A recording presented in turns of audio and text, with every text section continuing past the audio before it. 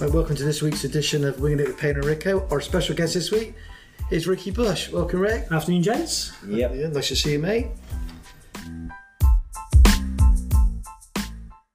So we'll start off like we always do most weeks at the beginning, Rick. Football when you first started. Yeah, born into a footballing family right across the board. Big Bristol City supporting family as well. But yeah, started off playing local football in South Bristol. And then ended up at Avon Athletic, where I played for right away through the youth ages, really, with some very good players who have gone on to play for like Longwell Green, a lot of them. So to stick to one club, which, as you know, since I've become an adult, I certainly haven't done. But yeah, to stick with one club with John O'Brien up at Longwell Green, it's been good. Yeah. So who was your teammates at Avon?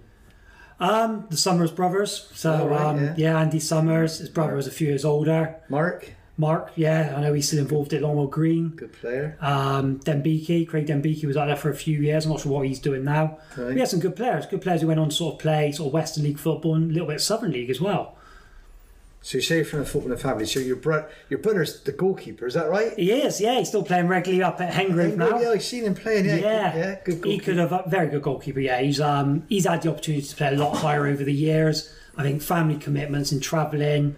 I know Plymouth Parkway were keen to get him down there a couple of years back with a bit of money, but just a travelling for him. But yeah, fantastic goalkeeper, and without being biased, probably one of the best goalkeepers at sort of Western League level, to be honest, if not higher. Yeah, fair play.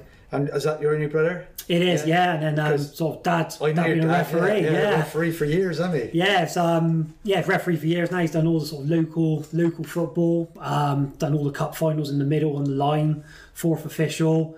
I think working for the family business of doing blinds, he's become the blind man who's also a referee. So I think he's paid off for that for a number of years as well. That fits, doesn't it? It does.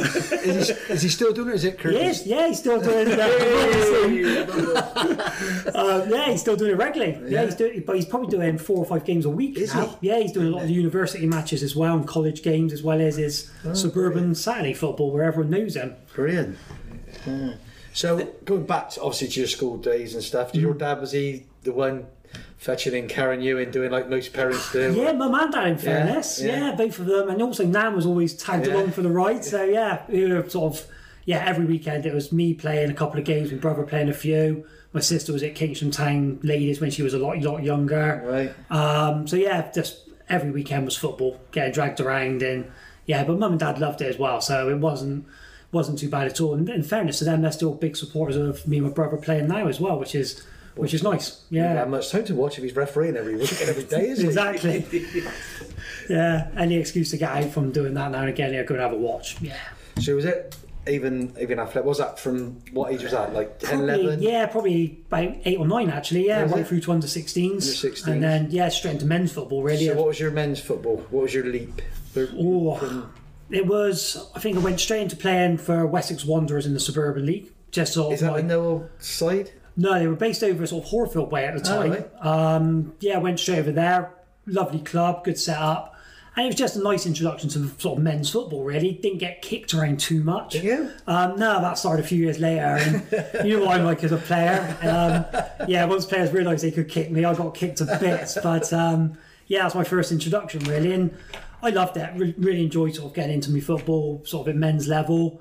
And then, pushed myself a little bit. Go and sort of play in Western League eventually. Yeah. Very short spell at Mangotsfield in the Southern League at the time, which was a bit of a big eye-opener for me because I didn't really have any sort of drive to want to play that level. But to get the opportunity under Phil Bater at the time was great. I enjoyed it. Enjoyed the experience. Played at some nice grounds. But I think at that level, you've got to be really committed to want to play. And I just wanted to play football with my mates, to be honest, and to have the ability was a bonus, but I just enjoyed playing with my mates. To be honest, I played with a lot of footballers, especially because I'm obviously an Irish boy, and I've seen so many good players when I was younger, and they were just content to play with their mates. And that's if that's what floats their boat, then so be it. But I do it for me, looking at people, I do get frustrated. Do you, Tim? Yeah. You know, how many times you see players, I've watched a lot of football like Tony, and you go out and you see players, you think, why isn't he doing it? And then you watch a professional match, some professional players, and you think all they've got is that drive and ambition. Exactly. That's what get on that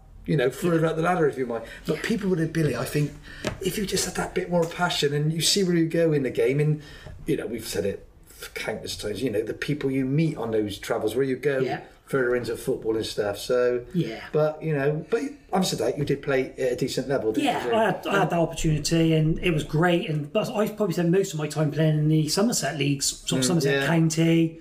So most of my contacts then became around that. Every ground you travel to, every village you go to, and someone would always recognise you and know you. So that was nice and built up some good relationships. Yeah. The bit that bugs me more than anything about it, you go in the pub, have a beer, and you'll hear somebody, I could have played for Man United. I was going to be a pro player. And, I could have done that. And you think to yourself, why? Yeah, exactly.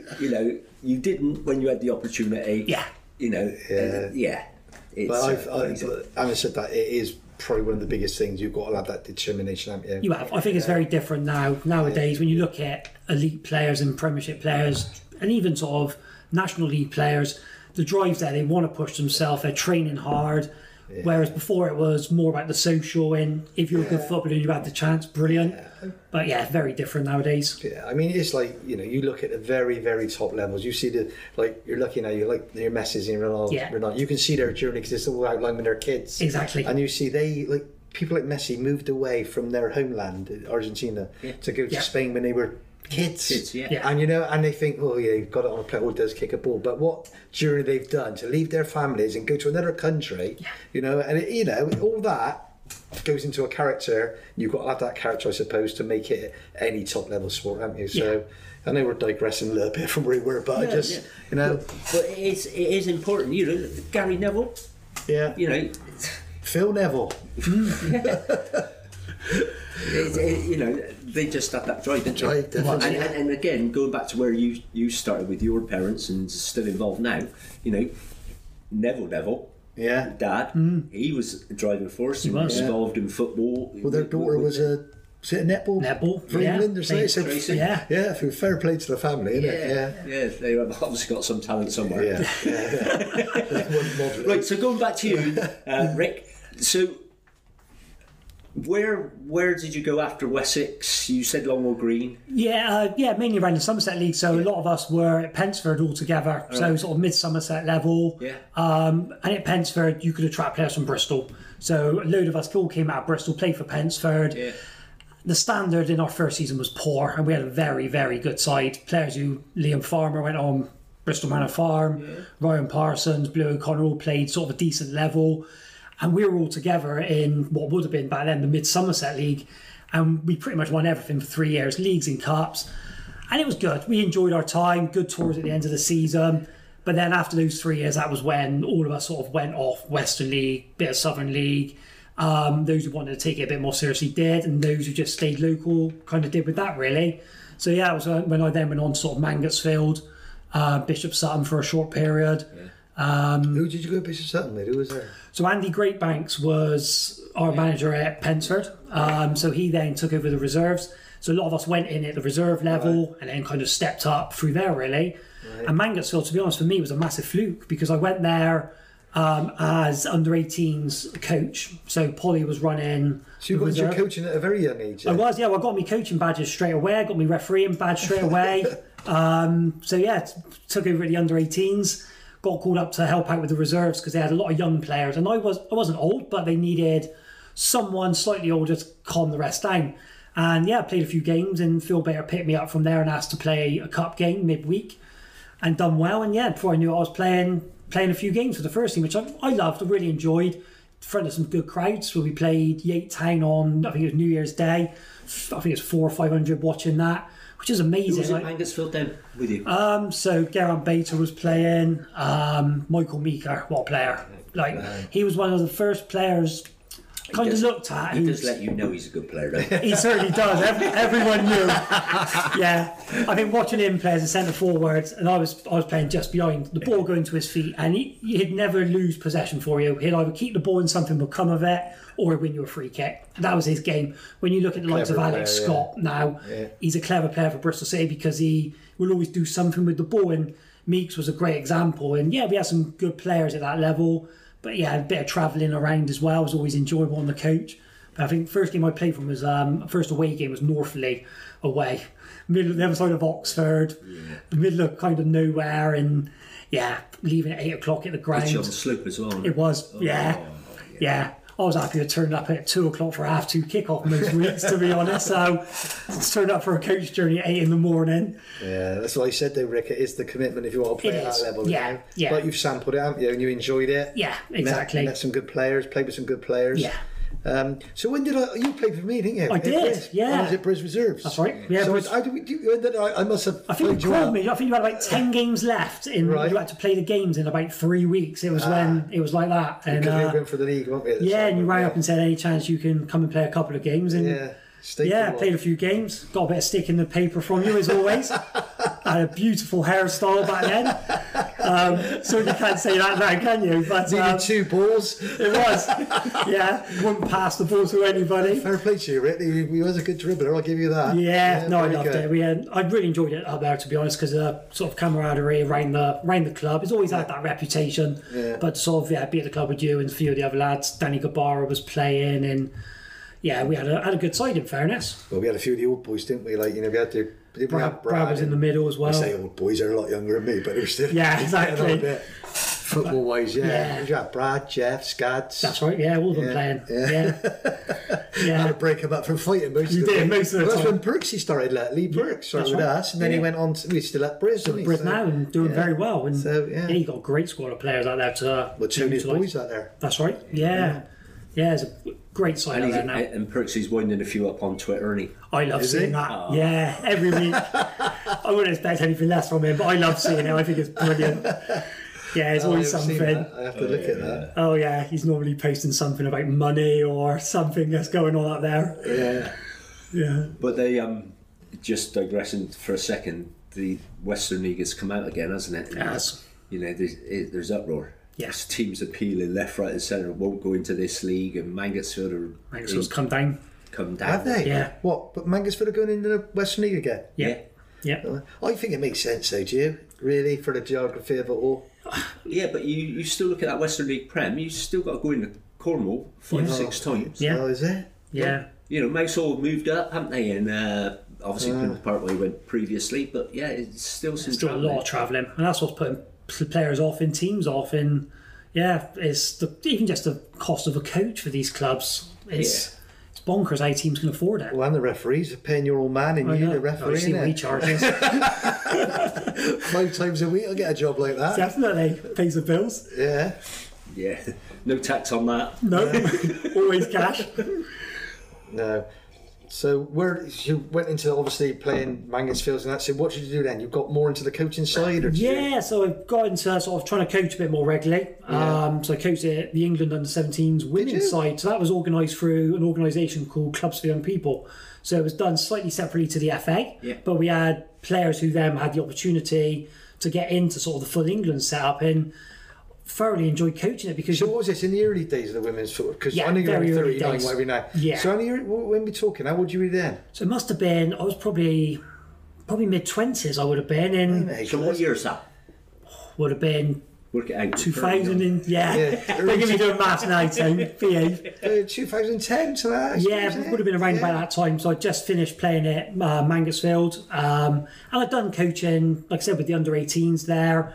And I've been coaching sort of anything from teaching 4 and 5 year olds the basics of football through to sort of men's side. So when the women's opportunity came up, it was brilliant. So how did that opportunity come around? So I was working for Young Bristol at the time, the charity. My nephew worked. That's right. Yes.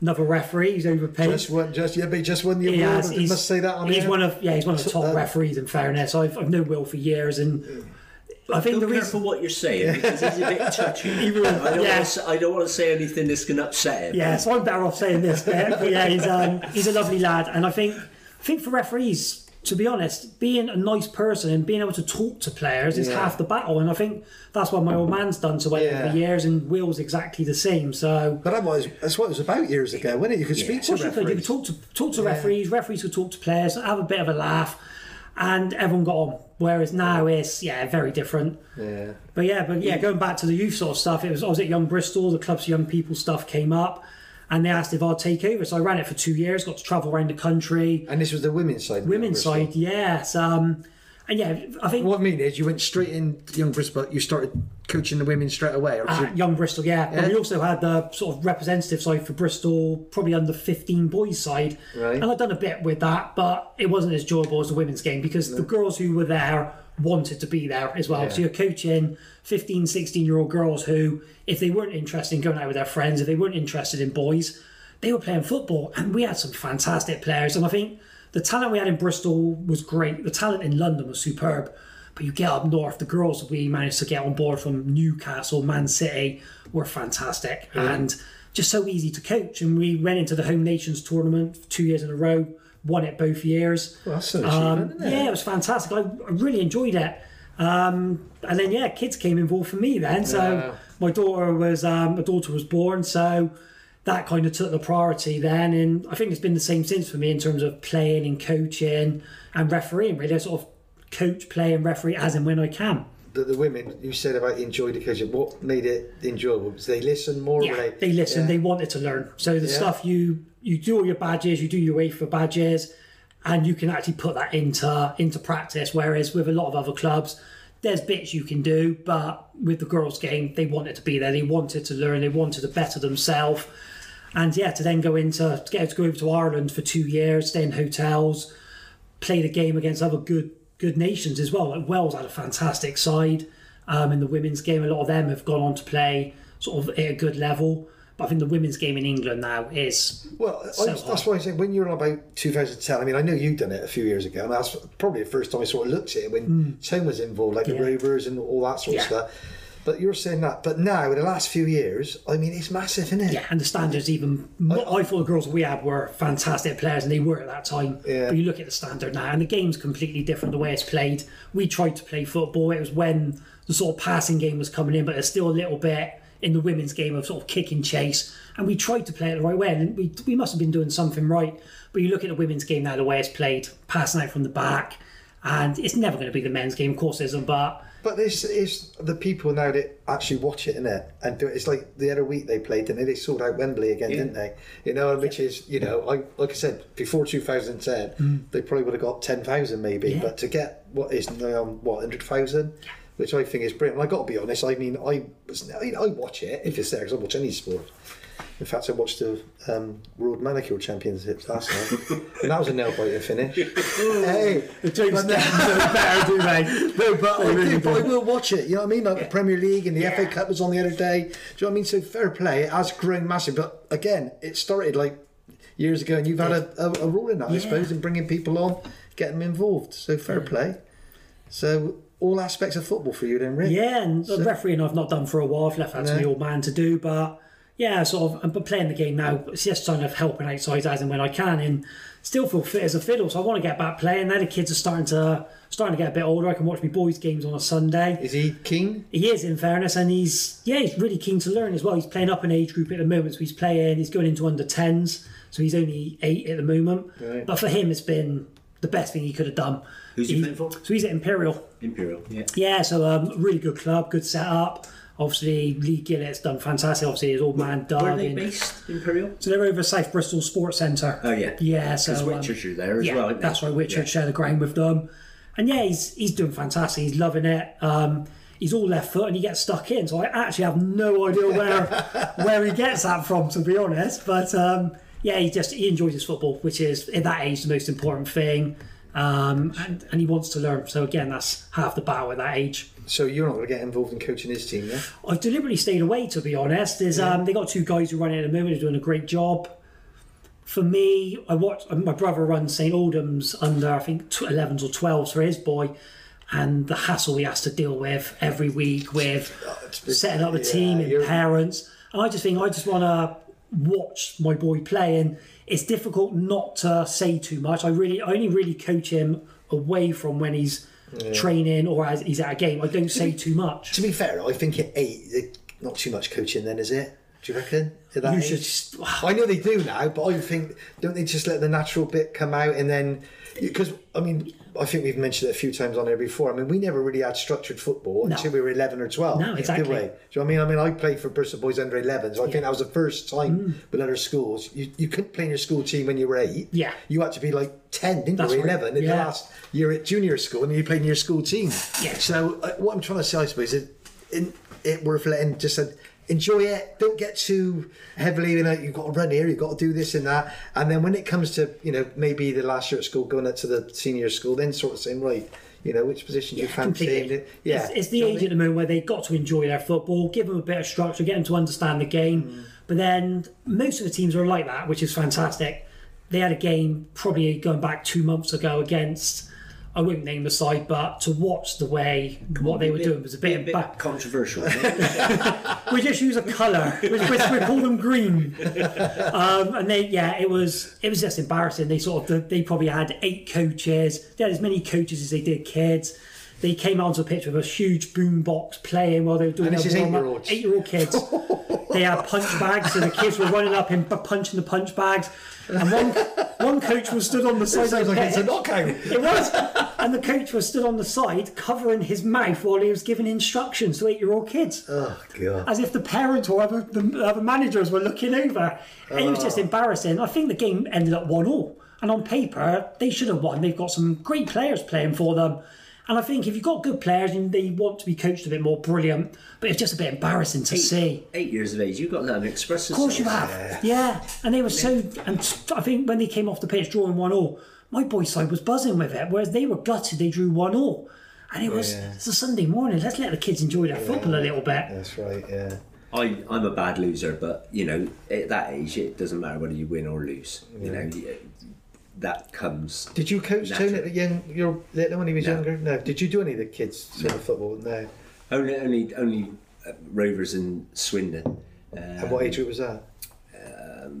Always 15s and up. Because I only done like the young kids. Yeah. I mean, again, it was 11, 12, something like that. And my boy played, but when I played at Bath, I took on the Tinsbury kids and took them through from under 11s to under 16s.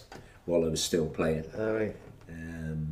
Yeah. But again, you do. I mean, I've had it, but like you said, Rick, about the parents and everyone wants to pin, and you feel obliged. There's always a couple of kids that ain't the best, and they come every week. And you've got to play them. Give them a game. And mine was one of them.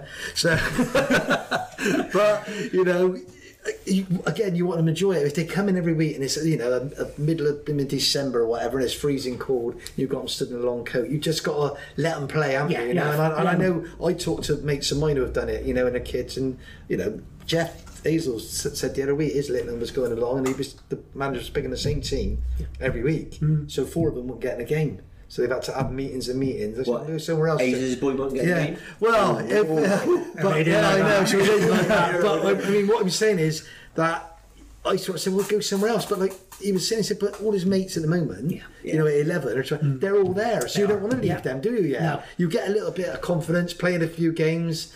But I just think you've got to give everyone a game at that level, or go, go down somewhere where you will get an opportunity, because there's always teams. I mean, I always coached the worst team. If there's 3 teams, I had the 3rd team. You know what I mean? But again, I want my boy to play and just enjoy it and see if he wanted to get into it. He never, and that's the way it went. But you got to let it go. I think as well, if you're managing your son or coaching your son, you're either hard on him or soft on him. I've seen it. Roland, Jeff Sherwood, Harry was the best thing since sliced bread. Palms was the complete opposite. Right. Hard on James Palmer, and so it's difficult. It's difficult. But what was you look at yours? I was hard. No surprise there. But that's what he will say. Anyway. Yeah, exactly. So where do we go after this then, right? Like girls football. Yes, and then sort of playing a bit of Western League football. Then so you went back again. Yes, I went up to. So I ended up at Pengrove. John Durbin was first team manager. Right. Good old Grantley Dix was assistant manager. God. And I was coach. And actually worked really well. Get on with Grantley?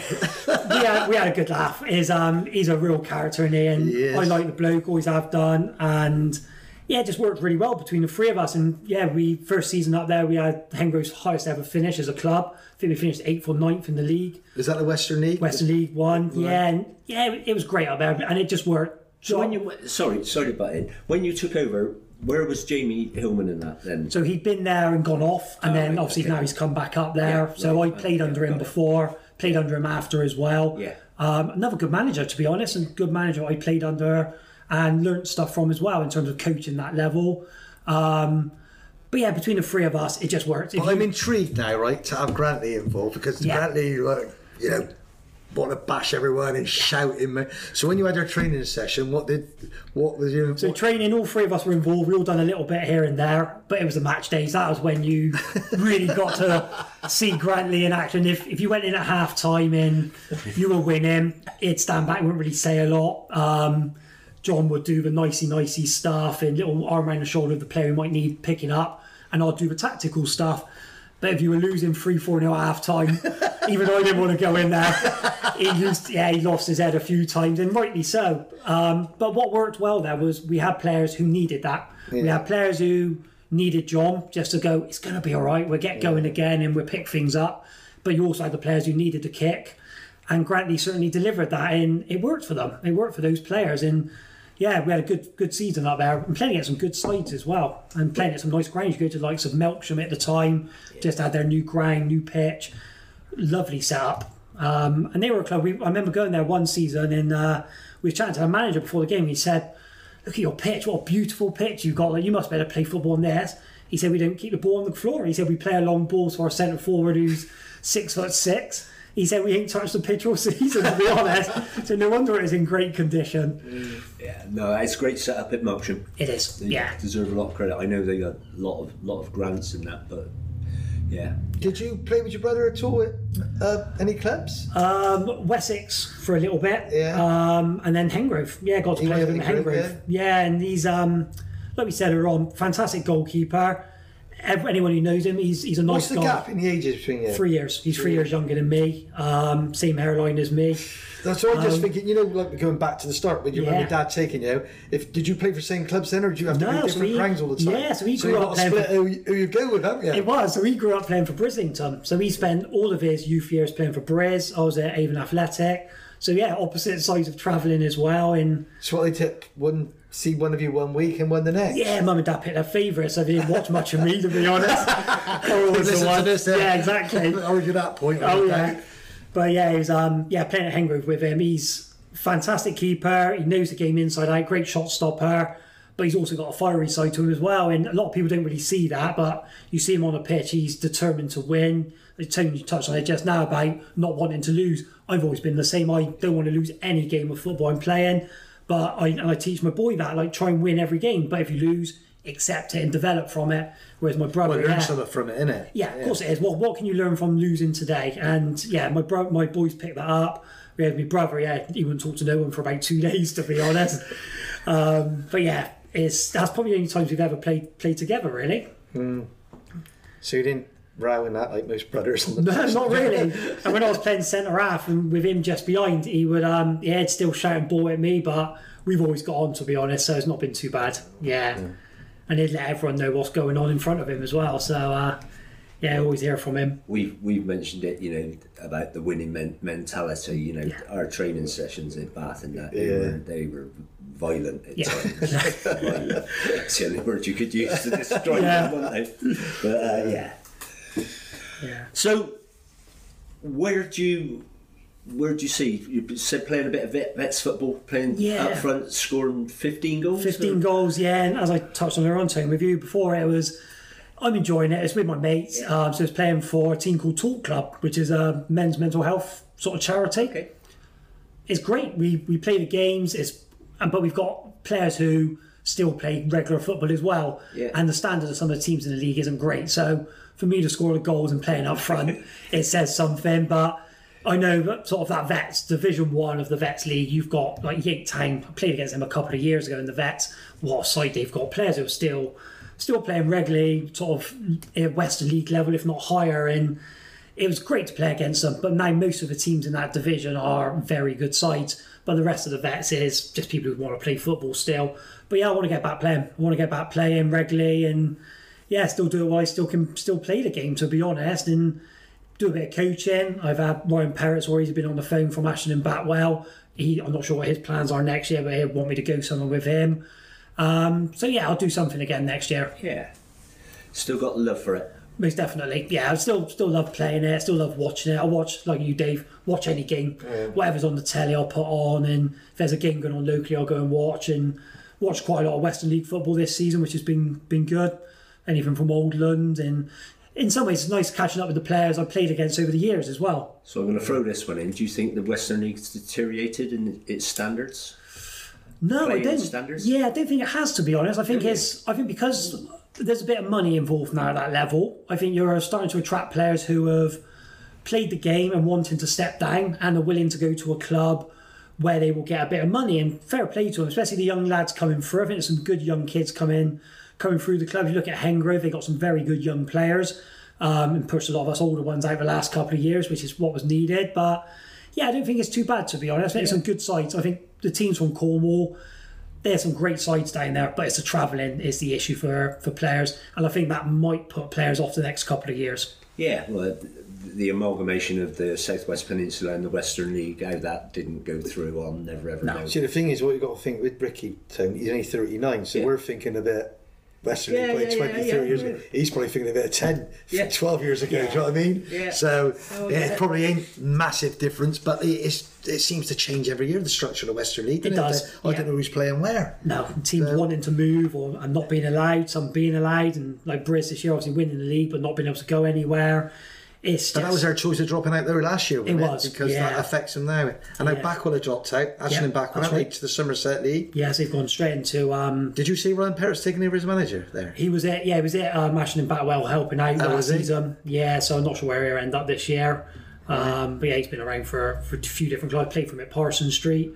Right. Like I said, my list of clubs is absolutely endless. Well, he's right. Is he your age, is he? He is. Yeah.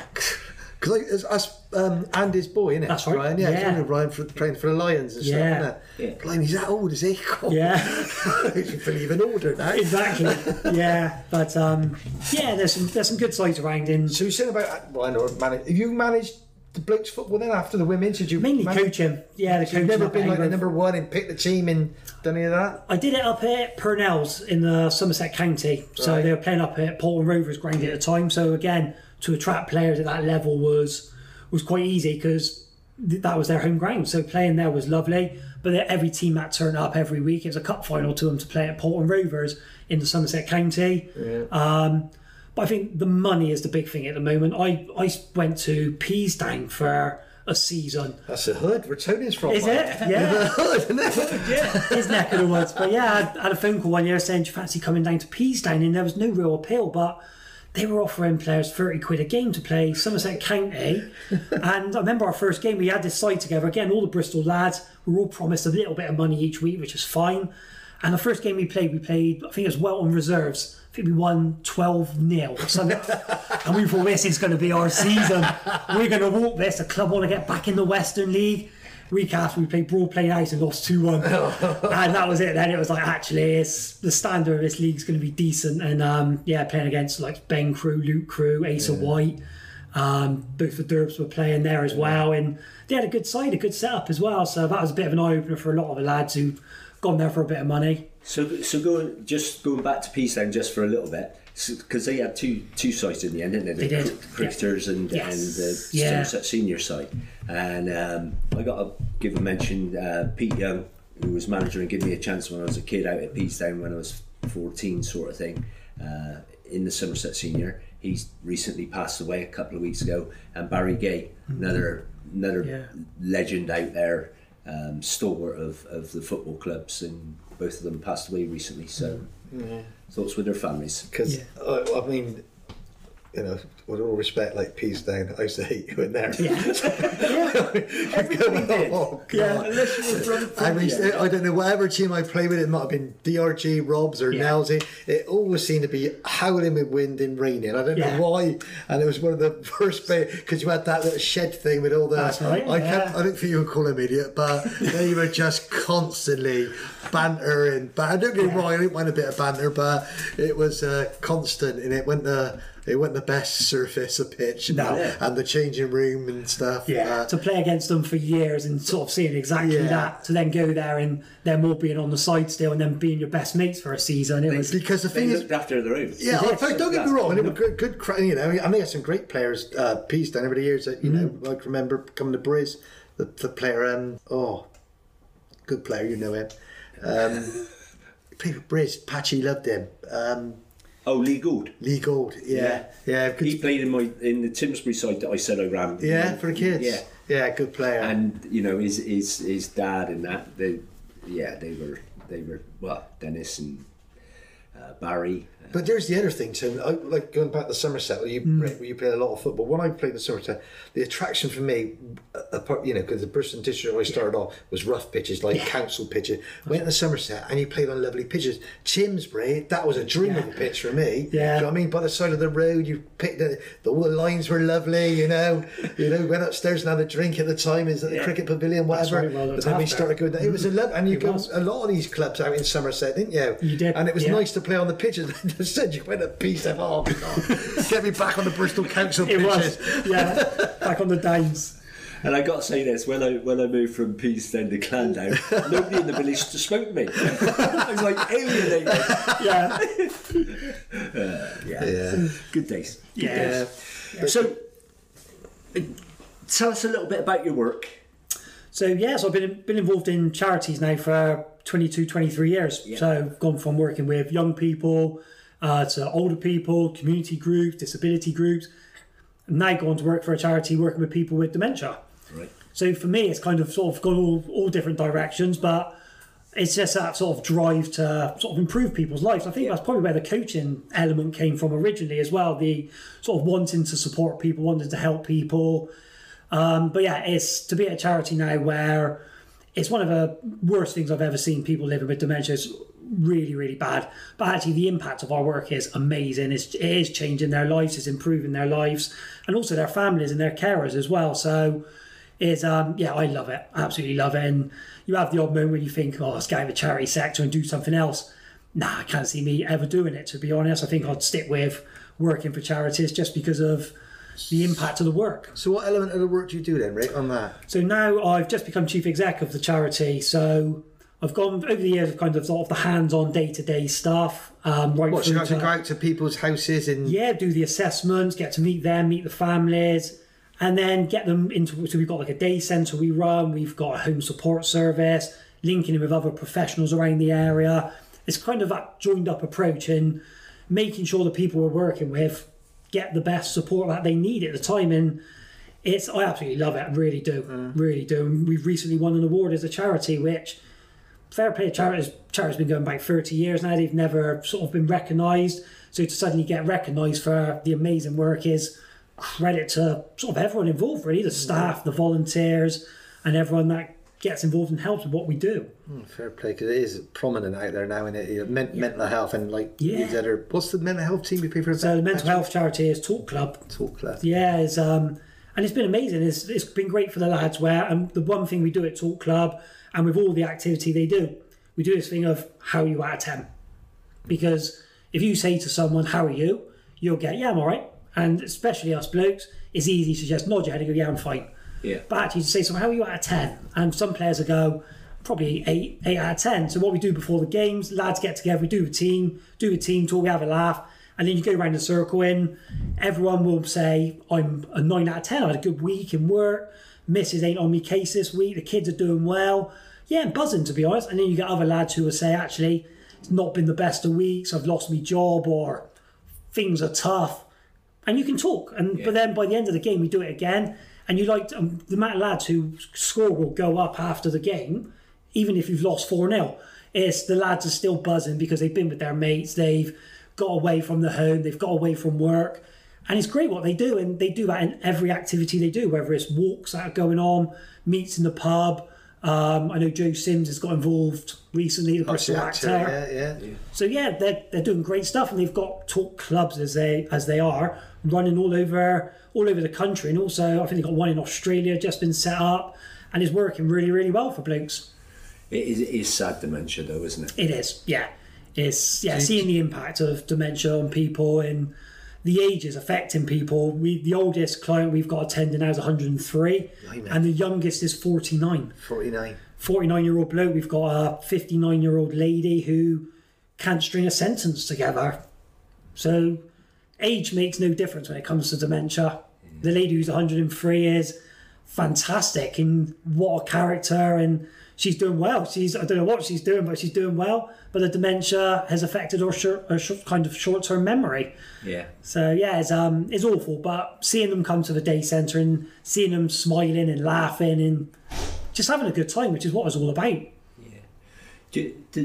Is the majority? Is it long-term memory goes, or is it short? It's the short term that goes. And that can be a matter of days, matter of weeks, matter of years. So you've got people who have lost the last 20, 30 years of their memory, so they're living as they were in their 50s, for instance. And I think it's the short-term memory generally is an issue because people get a little bit frustrated with, I can't remember this or that. But then it's also in their home environment. Things like we always use, like making a cup of tea as an example.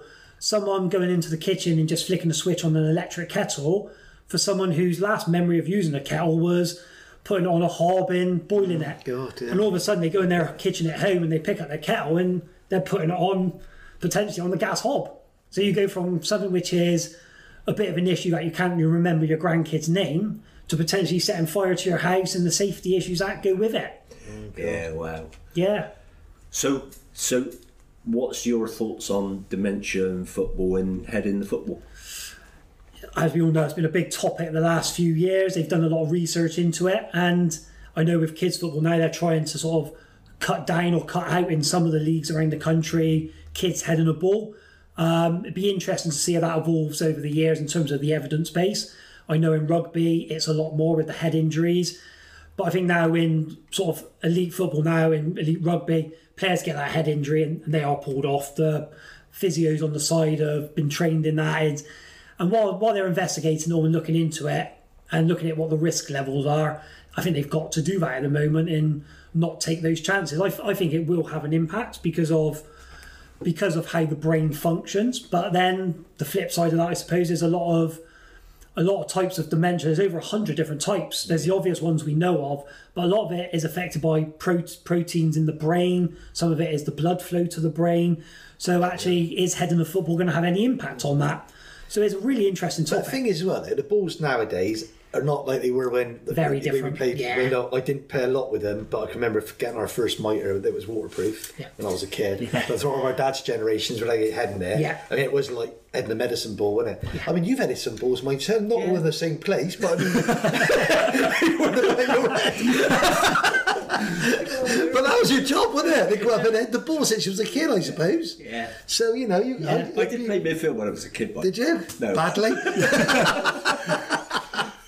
Touch like you said something else. Yeah. So did you see the Leeds Marathon?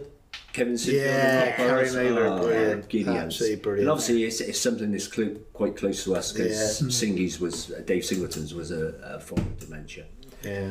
So it's it's terrible illness. But it's great work. Great work. Yeah, no, like I said, I love it, and it's be interesting to see how it links in with football over the years. Yeah. So we got to go back to the playing days. Yeah. All right. So at that stage, didn't we? Best. Yeah. Unless you got anything else you want to share before we hit the old. That's the best player you played with or played against, toughest opponents. We get down to these little. So it's hard to what. Let's go to coach because you're into the coaching and stuff like that. So who impressed you the most? The manager. Obviously you're going to say me. Of course. For his reserves. Definitely. I learned a lot from you, Dave. So who was it like? Krieger's still playing. So who's the one who, you sort of took? No, it can't be Brantley. You cannot say Brantley. Yeah, just for all our sanity. No, I'm one of those. I like to pick up a bit from sort of all coaches in terms of what's good and what's bad. I think probably overall coach. When I played for Stockwood Wanderers for a couple of seasons, and we had Eddie Traynor up there as first team coach, and as a manager, as a coach, he was great with everyone. He ran some great sessions, and he got players playing. He was a bit of a mix of, he could be fiery on his day and getting people going. He could be quite relaxed and chilled. But yeah, just an all-round good coach and a good guy as well. And again, it comes back to that being a good person. When I was at Mangersfield, to play at that standard with Phil Bater, who'd obviously played and coached at a very good level, or professional level, that was interesting. Picked a lot up from there. Certainly not to sit too close to him at half-time when you're 3-0 down against Yate Town. But when you played it, Rich, it was important to him to get out and say, go and get the ball. Yeah. Just got to do what you've got to do. It was. Some people, you do like the football, don't you? Yeah. I mean, going again at the other level, like a Jack Grealish, you know? Yeah. I think if he's given the licence to go and enjoy himself and make the team sick, and that's what you needed, didn't you? It was, and I think it's knowing your players. Knowing your players, what they can do, and give them that freedom. Like you can coach so much, but at certain standards, you don't need to coach loads. Whether that's I just wonder if you had a manager that said, I don't want you keeping the ball so much, then it changes your whole game, doesn't it? The way you are as a player. I want you to just get on the ball, look up and pass it. Yeah, I think being at Pensford with Andy Greatbanks, we were kind of, because of the players we had, we were kind of given that free rein to get out and kind of express ourselves really, and the talent of the players we had there, and we scored a fair few goals as a club for the 3 seasons, and I think for me it kind of shaped my game as well then,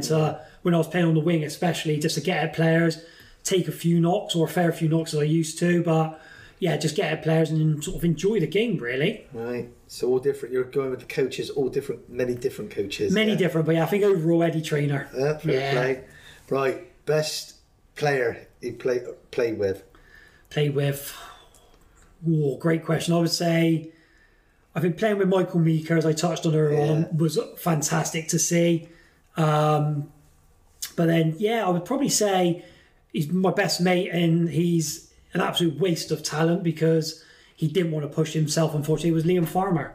Right. And he went on, he was at Manor Farm, he ended up sitting on the bench most weeks for them because he wasn't driven, and he had the potential to play. When he was at Bishop Sutton, and he's had a fair few clubs as well. Fantastic player. Really, really good player. Just didn't want to sort of push himself. But he's the same in day-to-day life as well with his work.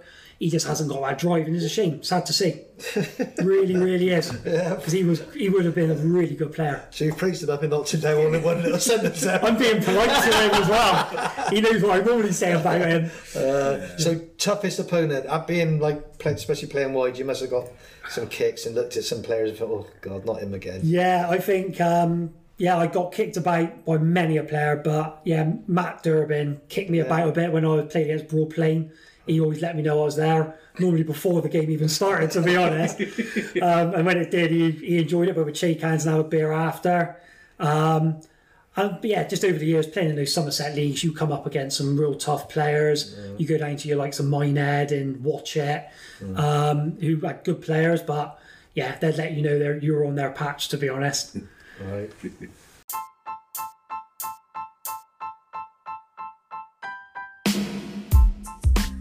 Right. Absolutely fantastic. Thanks for taking the time. No problem, pleasure. Rick. It's much appreciated. Touch on some of the subjects there as well. People listen to this, pick up on that. The dementia. Winging it from Payner and Ricko. Thanks very much for coming in. Thank you, gents. Pleasure. Cheers, Rick. To me.